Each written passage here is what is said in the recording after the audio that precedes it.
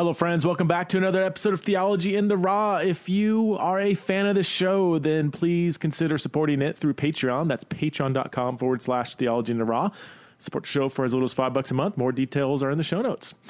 I have on the show today a name that many of you may not know, Tony Scarcello. Tony is a pastor and a friend, and he is the author of his first, he's an author, a first-time author. He's got his book coming out in the very, very near future, in October 2020, so just a month away. It is called Regenerate, Following Jesus After Deconstruction. Now, I'm going to get totally honest with you. I get a lot of requests to endorse books.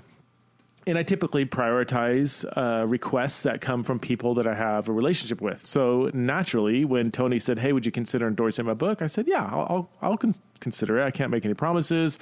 I get got a lot of requests. I already have a lot of the commitments out there. I feel like I always have 3 or 4 books that I'm supposed to be endorsing, and so I ended up, so I've got stacks of books that I'm trying to work through.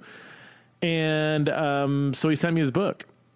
And I put it on hold because I just had time to get to it for about a month. And finally, I saw the due date approaching for when my endorsement was due. So I said, all right, I got to crack open this book, check it out.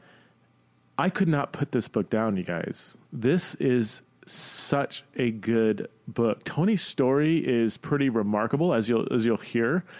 And he is a beautiful writer. I mean, I experienced the full range of human emotions in this book. I mean, I was on the verge of tears several times. I was laughing out loud several times. And sometimes, in back-to-back pages going through that kind of, yo-yo of emotions. So thank you, Tony, for messing with my heart and my mind. Tony is same-sex attracted. He's attracted to guys, married to a woman. Been married several years, and I had Tony and his wife share their story in front of about 300 people a couple of years ago. And they're married. His story, their marriage, their friendship, their honesty, their faith. I just love this guy. I love him and everything he stands for. I love his journey. It is a hard journey. He's been through a lot of stuff, you guys, and he documents that in his book. Again, it's called Regenerate, Following Jesus After Deconstruction. Please welcome to the show for the first time, my good friend, Tony Scarcello.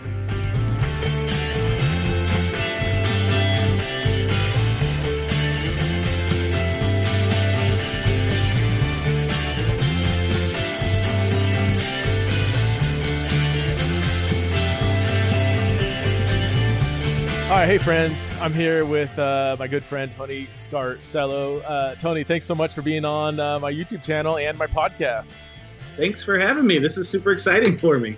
So we've hung out a few times, and I love hanging out with you. And one of the interesting things about your story is this whole theme of deconstruction that plays a significant role in your faith journey. Now, in most cases, when a Christian that was maybe raised conservative, then they go through this deconstruction phase, typically they end up in, for lack of better terms, maybe a progressive brand of Christianity.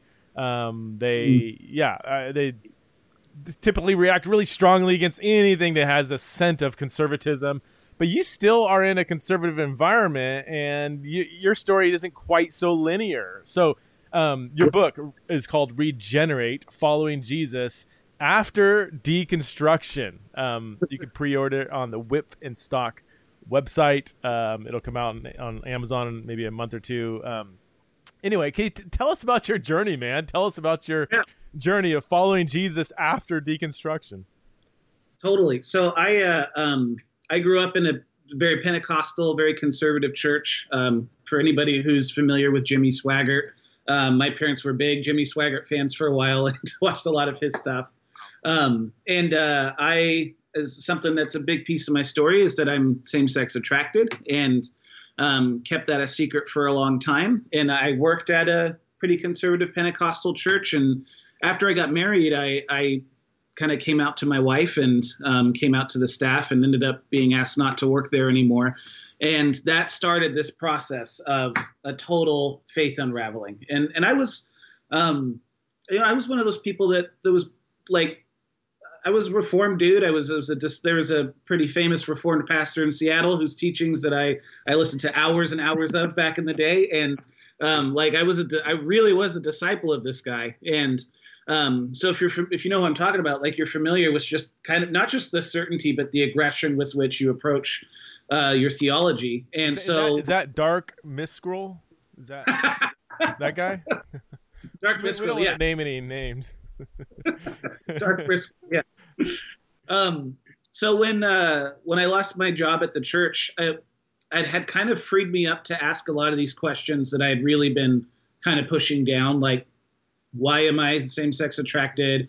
If God is sovereign. A big piece of my story is my mom overdosed when I was 20, and why did God let that happen? And they talk about kind of this road of skepticism and doubt being a slippery slope, and they're right. Like, it was a slippery slope right on into a full-blown faith crisis. And so for me, the premise of the book is kind of why I deconstructed, what was the stuff that contributed to that deconstruction.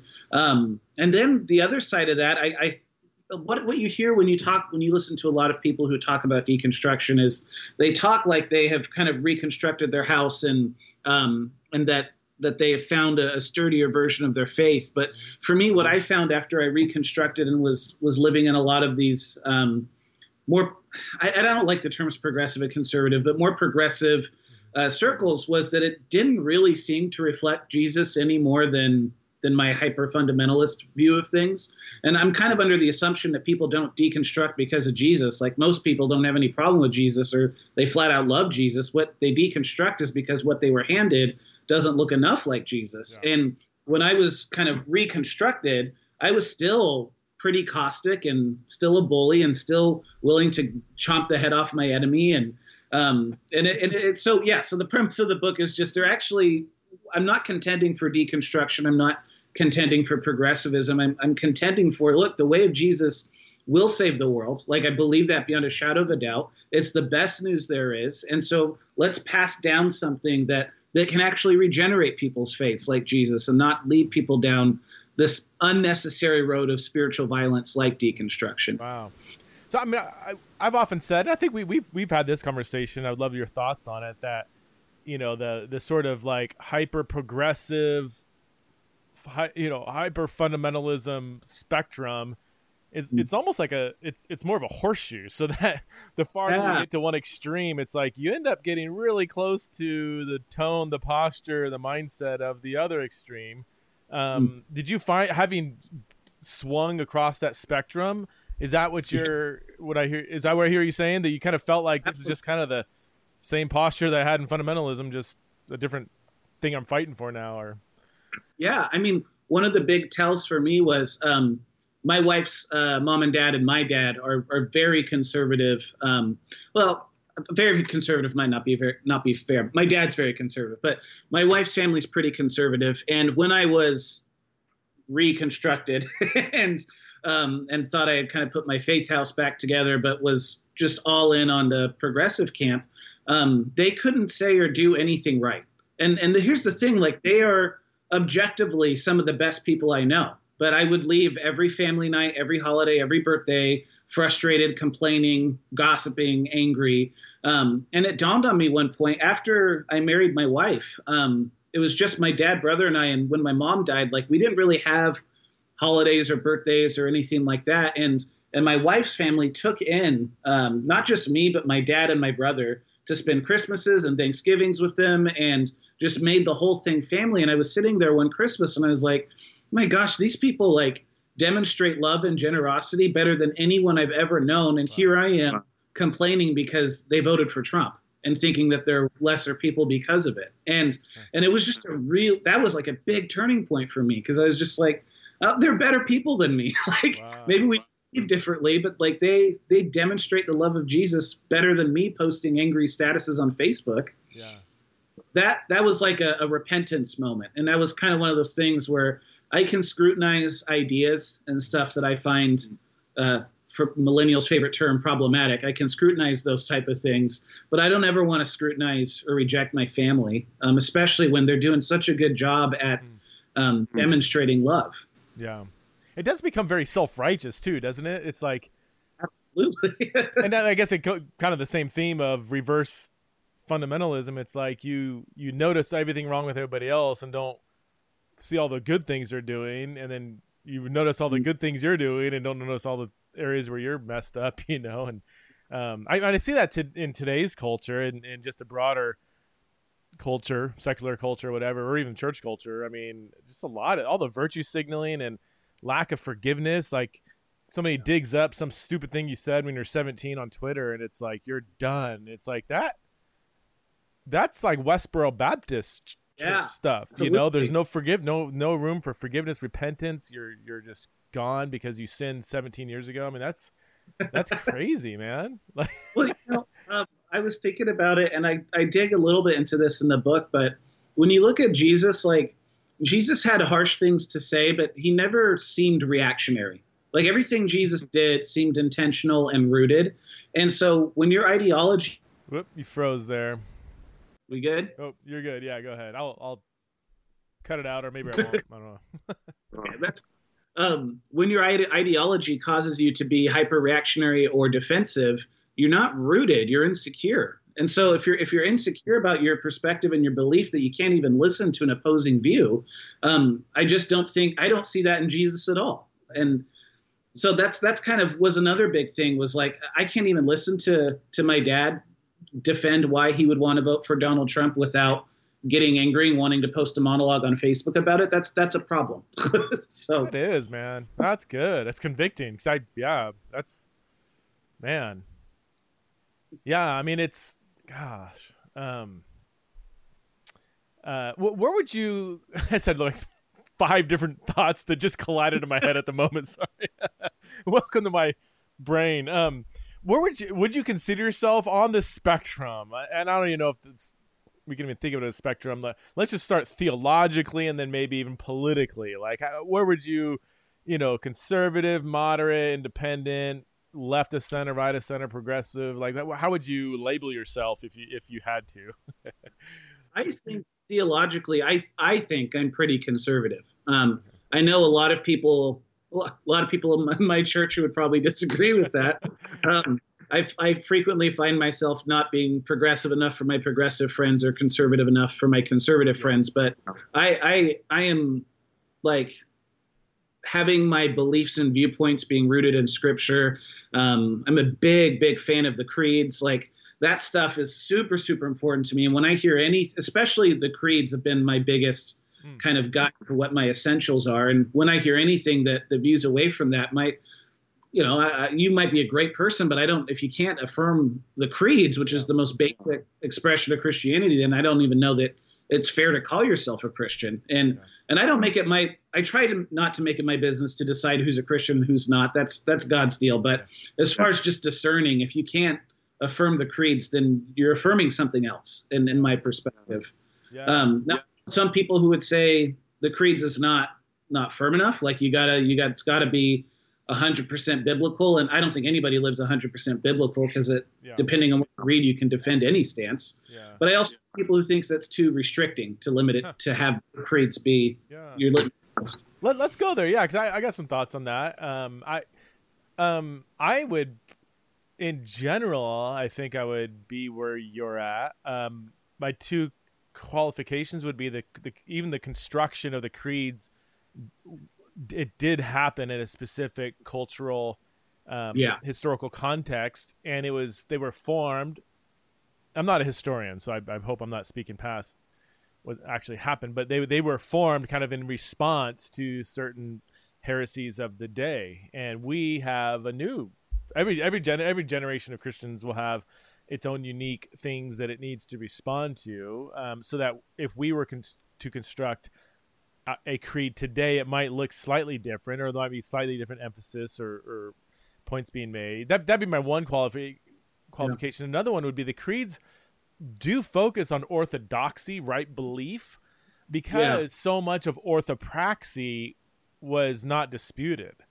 So they didn't need to. I mean, and I'm sure we'll get into this later, but they didn't need to have a position on kind of sexuality, because even the heretics weren't arguing against, the meaning of marriage or, Right. So, but we might need that today because there's a lot more confusion today, I think, over what it means to actually follow Jesus, or like in the early church. I mean, well, we don't have a statement pre-Constantine among a Christian leader that wasn't nonviolent. Like nonviolence was almost like the assumed position of the early church pre-Constantine, or caring for the poor. To be a Christian meant you cared for the poor. Like that wasn't up for debate, But today we might need a statement on this is part of the Christian identity as we care for the poor and marginalized. So I'm not disagreeing with you. I think I would want to maybe bring in. I think in our day and age, there is a need to affirm the creeds, but also to have discussions about what orthopraxy. What does it mean to actually follow Jesus? Do you have any thoughts on that? Am I? Oh, I 100% agree with you. And I think kind of the way that I navigate those waters is in both the Apostles' Creed and the Nicene Creed, they affirm Jesus as Lord. And so, back in those days, as you're aware, like that's not just a spiritual sky daddy term for Jesus. That's a very political, like not Caesar is Lord. You tweeted this last night. Calling Jesus as Lord means Caesar is not Lord. And so if Jesus is Lord, and if you're going to proclaim your allegiance to Jesus and faith in the mission of Jesus, then I think it's given that you're going to have a pretty nonviolent ethic. You're going to have a concern for the marginalized. You're going to let Jesus define right and wrong when it comes to sexuality. That's what it means to fall under the lordship of Jesus. And so I think that the creeds do actually provide an orthopraxis if you understand what lordship meant back then. But we don't really understand that right now. Lordship. So in a sense, I mean, I'm going to tip my hat to John MacArthur here. The early church believed in lordship salvation. Now, that's an old debate in a subset of Christianity from like 1982, lordship salvation, whatever. Anyway, but yeah, I think that, maybe so they had a better understanding of what and of the lordship of Jesus, and also what baptism meant too. Like that had cultural currency, that to be baptized into the faith was to leave behind your old life to take on this radical new ethic. Like that was just kind of what baptism meant. But today,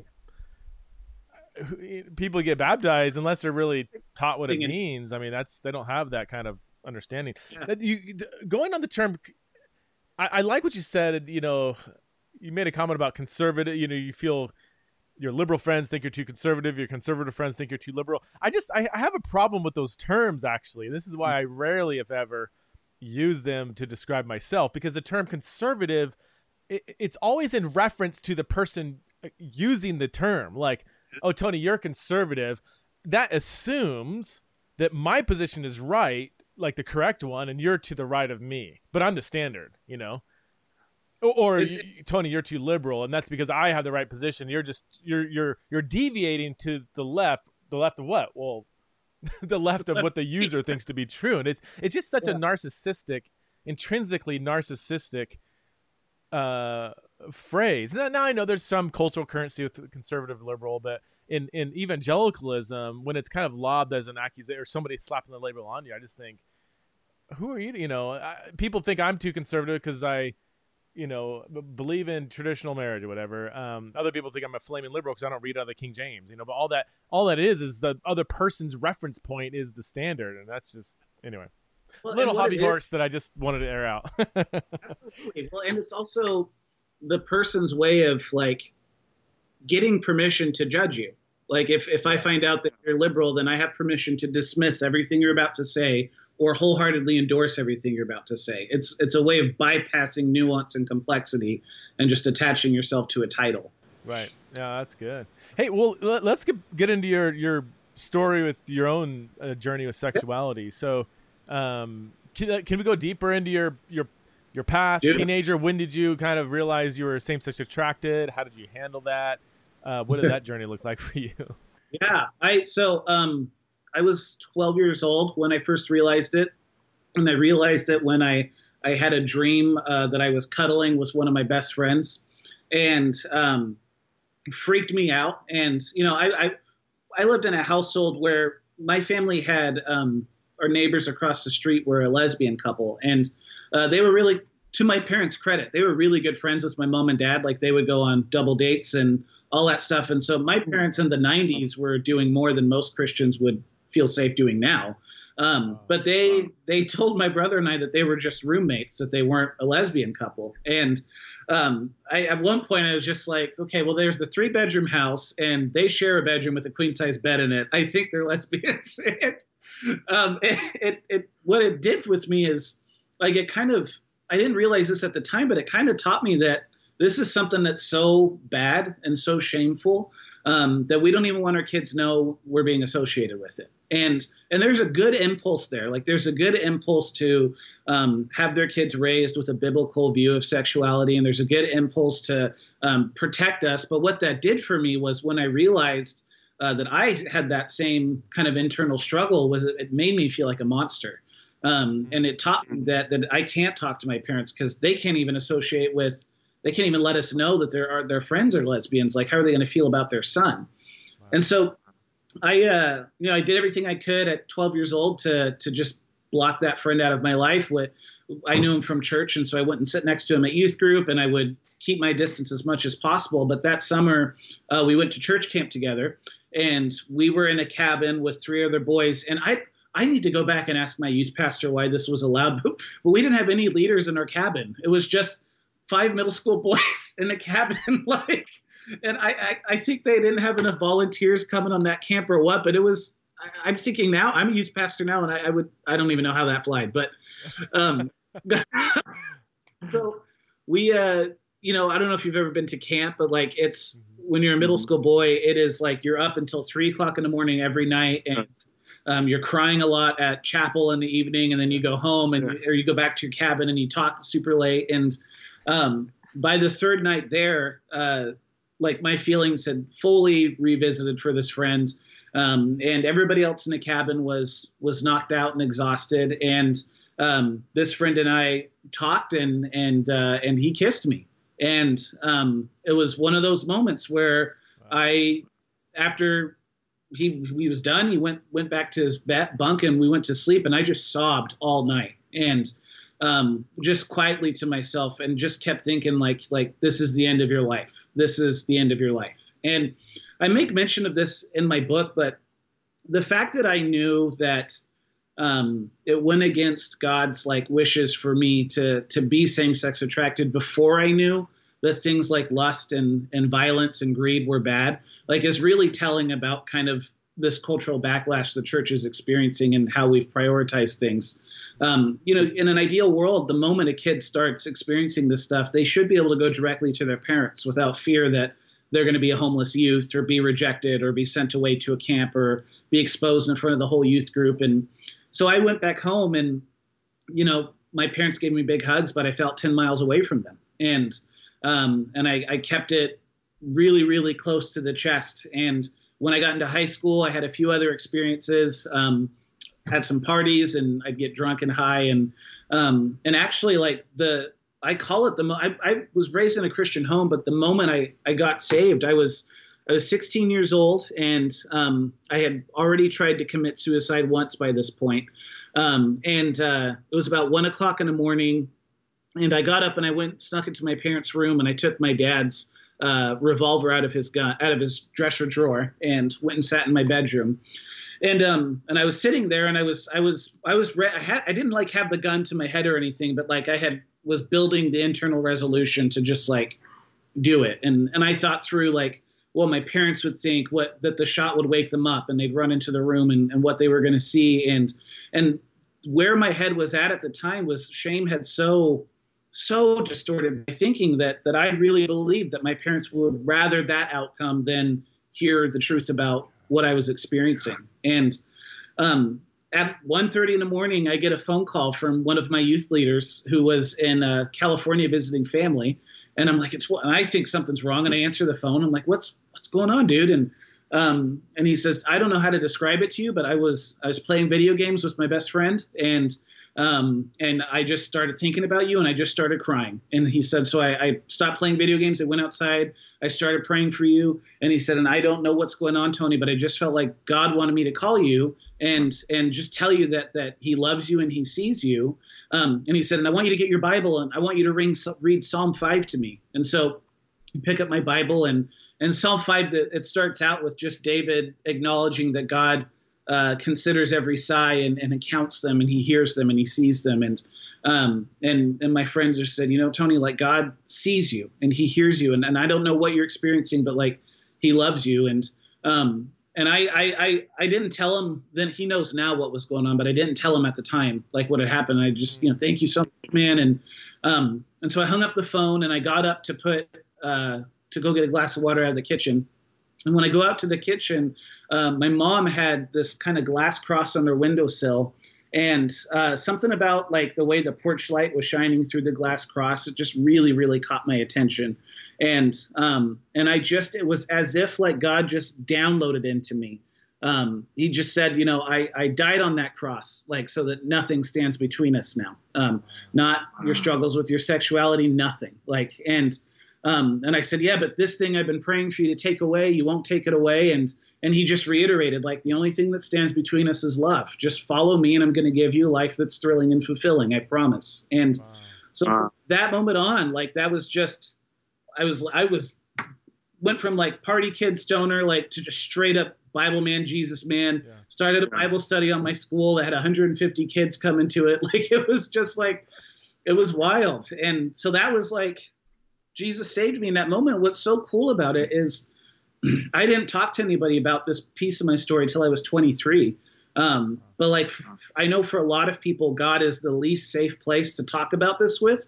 But when I was struggling and would start developing feelings for somebody or any of those things, like God was the only one I could talk to about it. And it was always safe. And it was always kind of gave me the strength to keep going until like I got to where I am. And so that's kind of how my story played out. Yeah. Oh, golly, that'll make a Pentecostal out of you, your friend calling you. God, I mean, I it's sad because I've heard versions of your story among so many other people that experience an attraction to the same sex. It's that trajectory of realization then begins just tons and tons of shame. And then usually middle of their teenage years, there's for sure suicide ideation, if not attempt or completion. And that's what in your own experience, I know you walk with several people that have similar stories. Is that internalized shame as an early teen? Is that, would you say that's pretty universal? Yeah, absolutely. And was there things that the church was doing or that people around you were doing, maybe unintentionally, that compounded that shame? Or was it just strictly between you and God, or both or? I think the stuff that compounded it was I'd never met anyone or heard from anyone who was following Jesus that was same-sex attracted, like ever. Didn't know anyone. That's why I'm open about my story. I mean, I'm married to a woman. I'm in love with my wife. I'm attracted to my wife. I could easily like just write this off as a weird season when I was in high school and not talk about it. But I think it's so important to talk about it because if I had known or seen somebody who was following Jesus faithfully and who experienced the same struggles as me, like it would have been a pathway to life, like absolutely. Really? And so, yeah. And so I think not being exposed to that, it was so, the only time it came up was when it was being compared to pedophilia and when it was being compared to just monstrosity stuff. And so I didn't hear about it as any complex, like layered nuanced ways. So would you say, I mean, a really important thing a church can do is to have actual people share their stories? I mean, just, is that? Yes. And I encourage people. Him in the word of their testimony. Like that's. And that alone just gives loads of people hope, because there's so many people in our churches that are struggling privately. The percentages are, the statistics don't lie. Well, I mean, they can be bent and whatever, but it's the statistics don't lie, because I get the emails. I love when people say, "Hey, Preston, can you keep a secret?" And I said, if you knew all the secrets all the closeted pastors I know that wrestle with their sexuality, that, you know, elders' wives and people that people would recognize, you know, it's so much more common than people realize. And I think you've heard me say this, you know, it cracks me. Well, it doesn't crack me up. I mean, but I don't want to be too cynical, but when pastors say, you know, oh yeah, Preston, thanks for the work you do, but, you know, we don't have this problem. We don't have this problem. We don't have this issue at our church. You know, I'm like, it's not an issue. And secondly, you do. You just have created a culture where you're kind of blind to it. Like, you did share your story. Can you talk about this? I mean, you did share your story at church. How'd that go?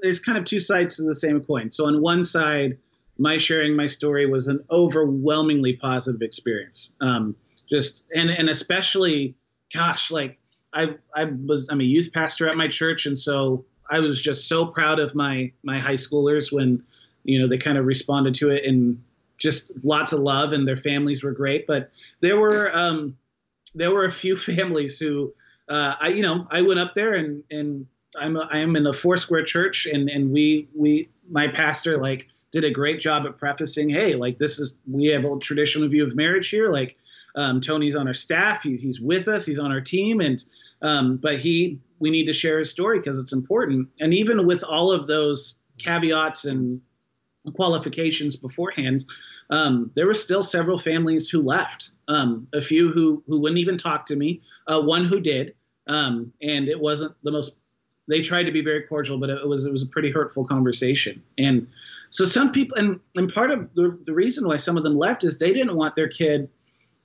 They wanted their kid to think that this was a thing that's unusual, that doesn't happen to people. And that it's a chosen life of sin. And I was very clear, and I will be very clear, that I don't know why I struggle with this. I don't know if there's some suppressed trauma that's like caused it, or if I was born this way or what, but the why isn't as important as the fact that nothing I've ever done has worked in making it go away. So I can't say with any integrity that it's a thing I chose.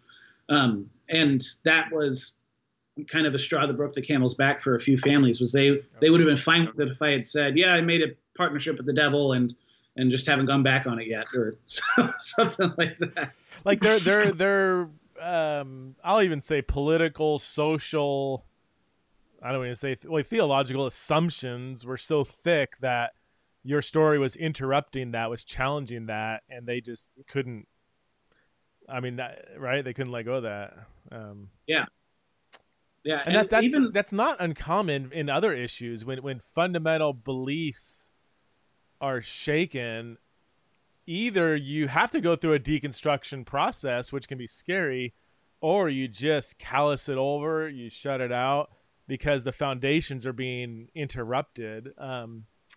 So I from a psychological perspective, I guess it's not, I can understand why someone would hunker down like that, but that's just, how did you feel? I mean, you said before, you know, you felt when you were an early teen, you kind of felt like a monster. I mean, did that bring up issues of shame and all that stuff from the past? I mean, thoughts that ran through my head that couple weeks after that was, I will never be acceptable. And it's so sad because like I'm not exaggerating when I say there was overwhelming positivity and some very, very conservative people, really? Like just dangling me and telling me that they loved me. And so like, I don't want to mischaracterize my church, but like there was I mean, I'm sure you know this, but negative stuff, just because of how we're biologically designed, like it sticks to us like Velcro. Positive stuff bounces off Teflon. Like it's just because when we were picking berries as cavemen and we saw a saber-toothed tiger, that needed to draw our attention more than the berries. And so is that what it is? So, does this go into our kind of animalistic instincts? Yeah. And but gosh, just the fact that 3 out of 100 were not just upset at me, but leaving because of me. And, you know, then you think, gosh, I'm disappointing my lead pastor and my team and all that stuff. And so, yeah, I remember thinking a lot, like, I'm never going to be acceptable. I'm not going to be good enough.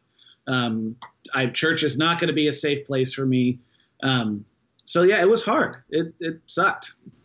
I want to talk about your marriage just briefly, and I don't want to put your I'm protective of people's personal lives and stuff. So if there's certain things you don't want to talk about, let me know. I just in a lot of people know the work that I do, helping pastors engage this conversation. And honestly, bro, I don't know if I've told you this, but I've told other people this. One of the highlights of my ministry, man, was watching you and your wife on stage share your story over in Salem, right? That was powerful, dude. That was powerful. Like hearing you and your wife talk about both the struggles that your unique marriage has had, but then, dude, to hear your wife and both your wife and you, I think both of you kind of teared up looking at each other saying, I can't imagine my life without you. Yeah. I get choked up even. I'm not a choke up kind of person, but I was like, man, that's just like a transcendent kind of love, you know? Yeah. Can you unpack? So yeah, you're same sex attracted, and you would say, well, let me ask you that. Well, yeah, I don't want to tell your story for you. How does that go for you in your marriage? Talk to us about your marriage and how you've had to navigate that.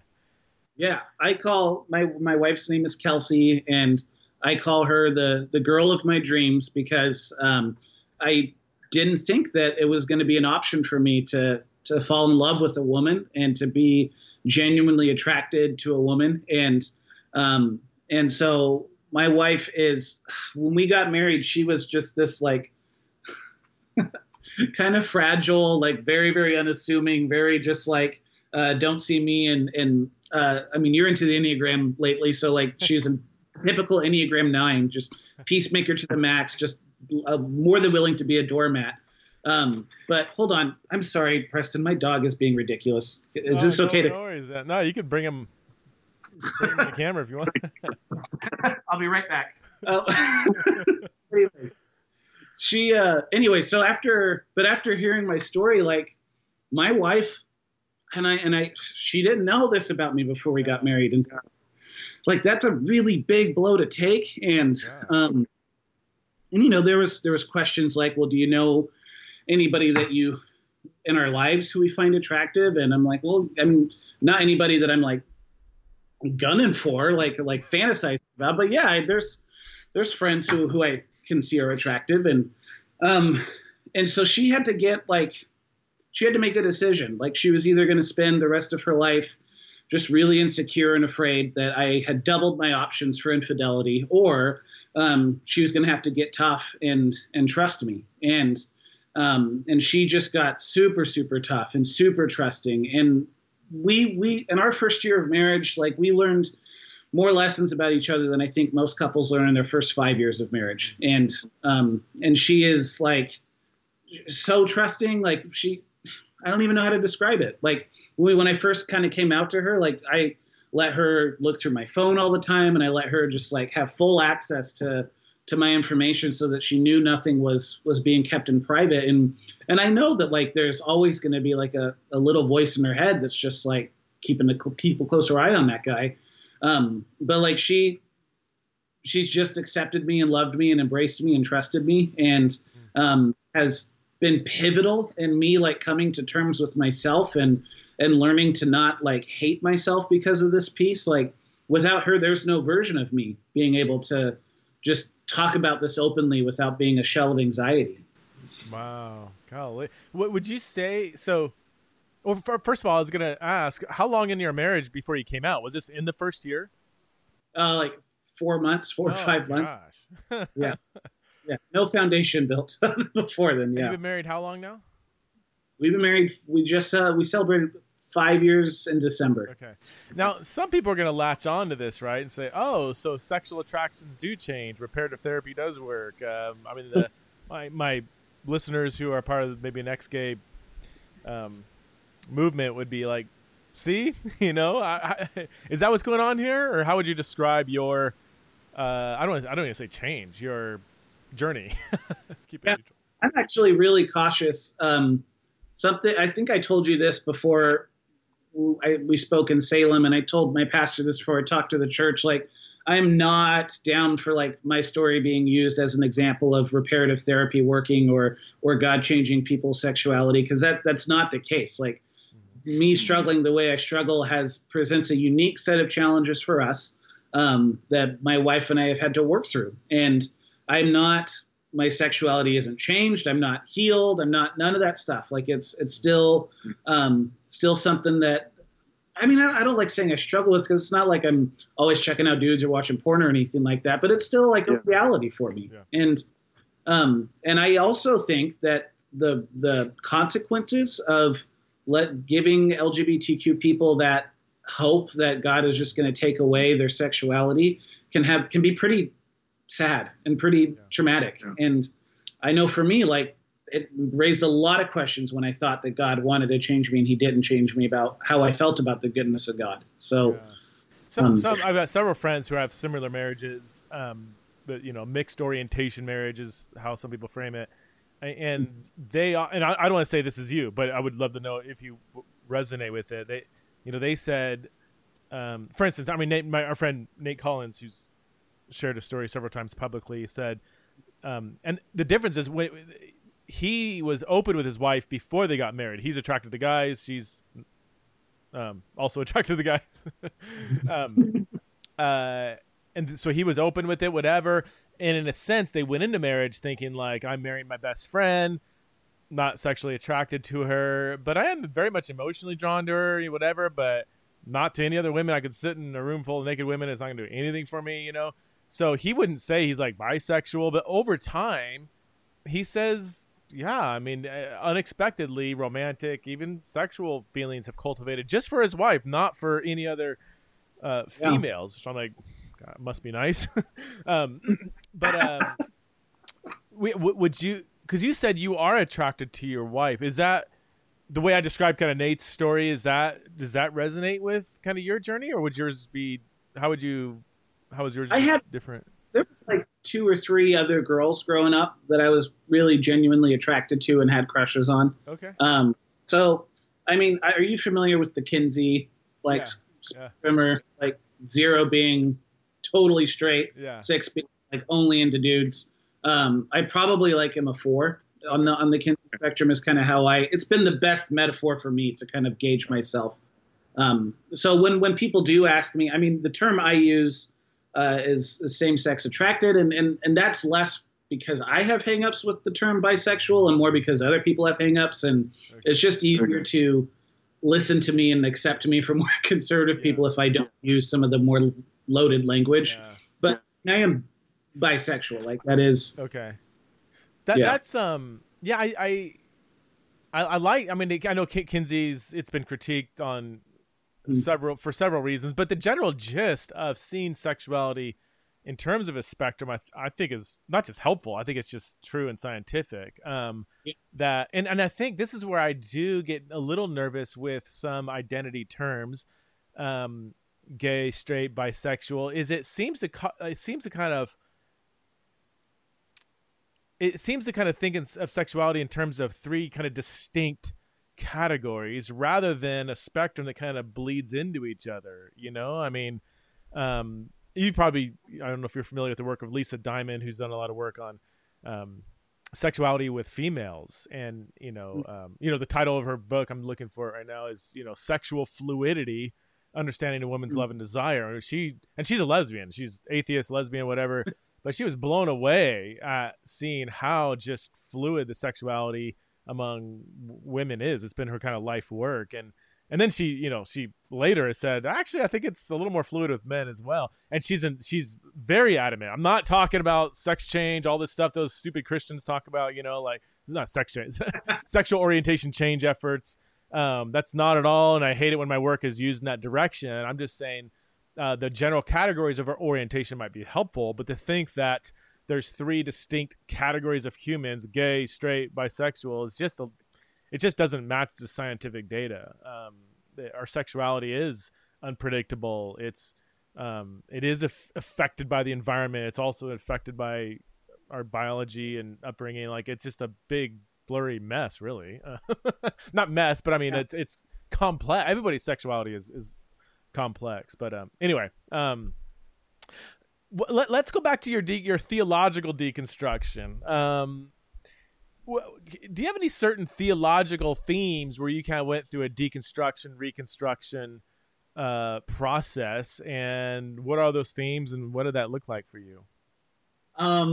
Yeah, so I think for me, what God looks like was the biggest one. I spent a lot of time kind of having a very firm belief that Jesus loved me, but his dad didn't like me very much, and so I'm really glad that Jesus' dad killed him so that I can be accepted by his dad. like that was the viewpoint at the time. And for me nowadays, one of my biggest conviction is that like Jesus is what God looks like. Like if you have a theology of God that doesn't look like Jesus, my ears perk up, and I'm very curious as to like the consistency of that theology. I love the way Brian Zahn talks about it, doing violence. You've been reading a lot of Zahn, apparently. Yeah. Yeah. I mean, but not just Zahn, but I mean, you talk about this and fight a little bit. Like Jesus, I mean, the Hebrews 1, he's the exact representation of his being. And so for me, like if Jesus is God and like Jesus is King and Lord and all of that stuff, then that's the best news in the world. Like that's not just good news, that's the best news. And so I think that's a big deal, is because a lot of us, and it's cliche to say at this point, but a lot of us start our theology in Genesis 3, not Genesis 1, where we're reprobate, separated from God, rather than initially being created very good and blessed in God's image. And Jesus is like the calling back to that Genesis 1 state of being. And so that's probably the biggest one, is I have kind of done away with a lot of distinctions between like God the Father and Jesus. I understand they function differently in the Trinity and in Scripture, but like I think when God sent Jesus, like he was letting the world know this is what I look like. My favorite part of Hebrews 1 and also John 1, where you have, I think it's verse 16 or 17, where it says Jesus is, and I don't even know the English translation, but the Greek uses where you get the word exegesis from. Like when we exegete Scripture, right, we go and we draw out the meaning, and it says Jesus does that to our concept of theos, of God. He is the exegesis of what it means to be divine. It's powerful, man. And I'm not a Trinitarian theologian. I'm sorry. I believe in a Trinity almost, but I'm not, there's people that really are specialists in Trinitarian thought. So I don't know how to work all that out, but yeah, to see Jesus as the exegesis of the Father and not distinct person, but same God, that one in essence, three distinct persons, that mystery, is hard to get your mind around. But yeah, that's good, man. What else? Any other themes that was there anything that caused you to question your faith, or where you went down a road where you're like, dude, I don't know if I can be a Christian anymore. Like I'm just rethinking some serious things. There's three key things, and I'll break them down like kind of one at a time. The first, I would say the biggest one, was after I had stopped working at the church. I started working at a halfway house for kids transitioning out of juvenile detention center. And these kids were criminals and predators and like going to have a history for the rest of their lives. And so broken people break people. And so these kids weren't this way for no reason. And there was this one kid who really, really tugged at my heart. And I'm not going to say his real name, but in the book I call him Jack. And Jack was just like super committed to his process, super committed to doing well in life. Preston had experienced horrors that before I started working there, I didn't even know another person could do this to a kid. Like it was stuff that was just like paradigm shifting, the level of evil that this kid had to endure. And this kid was an atheist, and at that time, just very understandably, like that, because how do you believe in a God of love and justice and peace and he prayed for God to protect him all the time when he was being abused and raped and tortured, and God, this stuff still happened to him.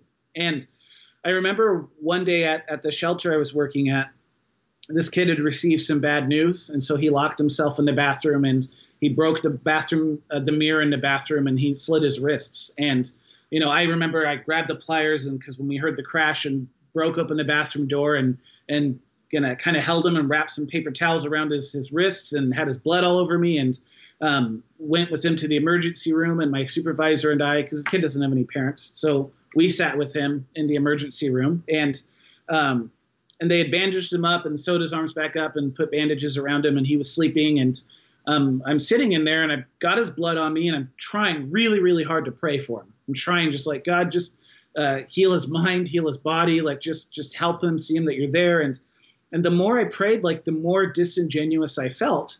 And I realized like, I don't believe in this stuff anymore at that time. And one of the big reasons for that was because this kid was an atheist. If he had succeeded in killing himself, my belief at that time meant he had to go to hell to be tortured forever. And at that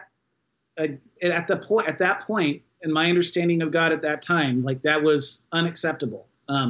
That like God would neglect to protect him, give him every reason in the world to be an atheist, and then allow him to kill himself and then go to hell forever. Like that, I just couldn't find a way to define that as good.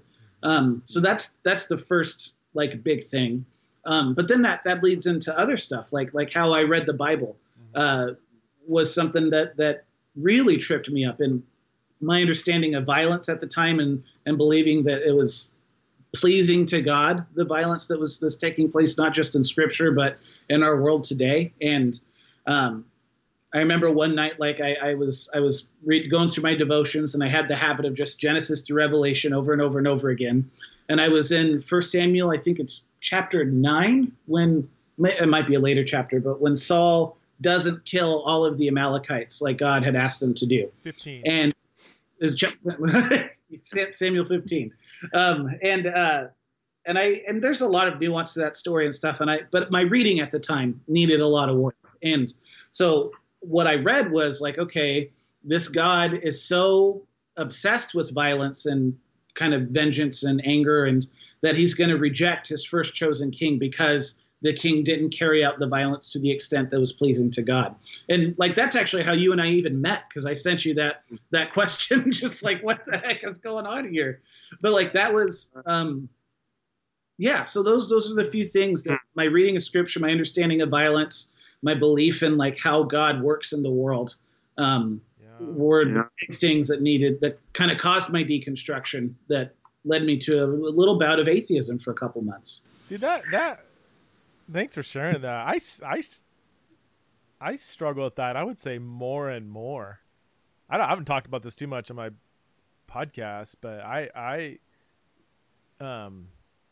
when you think about just the whole problem of evil, just that horrendous suffering, like in the story you shared, like I don't know what to do with that. And I know the theologically right answers, at least some of them I don't think they're theologically right, but I don't know. I wonder if Greg Boyd is probably closer to the truth and how he works through the intersection between divine providence, human agency, and sin, and so on.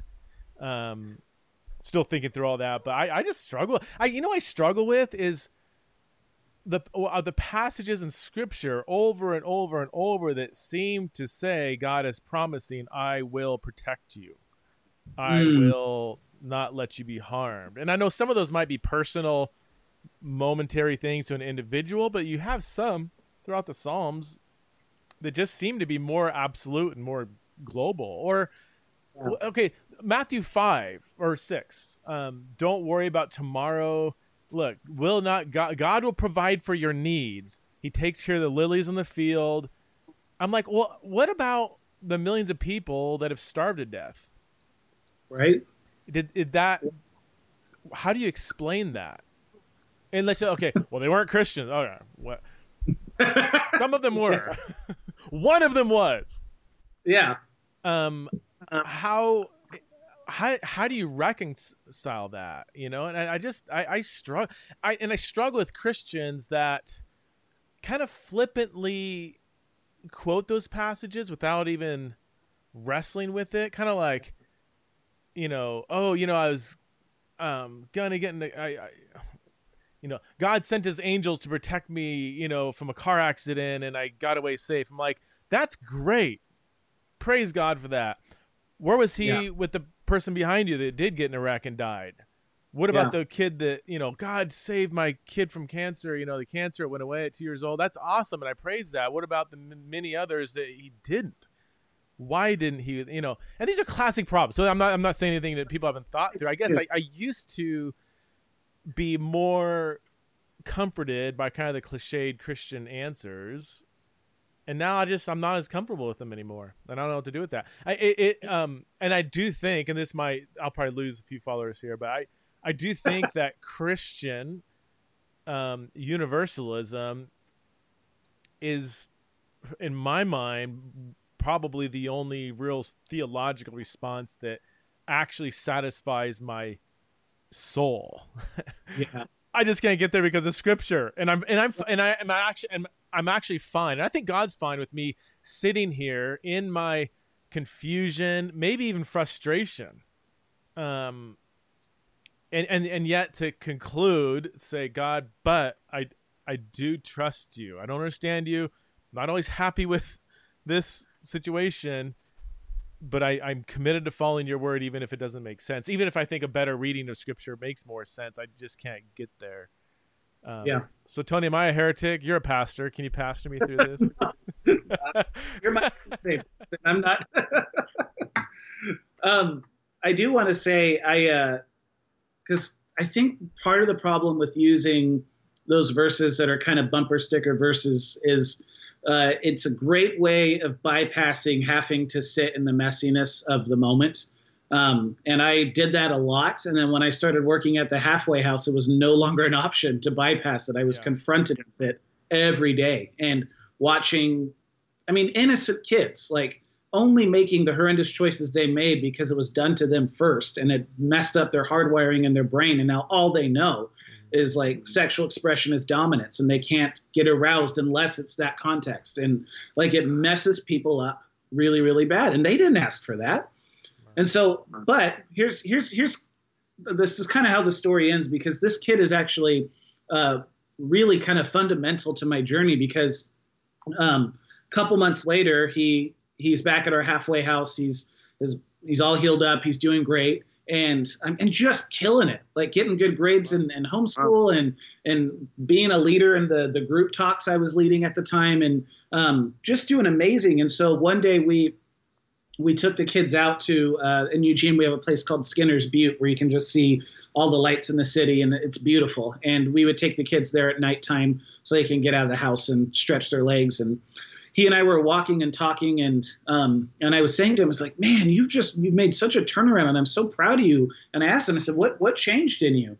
And at this point, I didn't believe in God at all. Like I had resolved that I was done. Like, and he says to me, it's like something from outside of myself is telling me that my life matters. And he says, and I can't describe it. And he said, but I just feel, he said, I never believed in God before, but I feel like God is making something really cool out of my life. And he talked to me about how he was learning about mosaics and how mosaics are broken pieces brought together to make something beautiful, and how he thinks God is making art out of his life. And I was just like, whoa, like it was like one of those moments. And he was like, you used to be a pastor. Do you think that's God? And I was like, could be, like maybe. And I went home that night, and I sat in my car, and my head's just spinning, and I'm thinking about that night that like my friend called me when I was wanting to kill myself, and I was like, there's a lot of evidence where I could buy into this narrative to make sense of my world that says there is no God. Like I can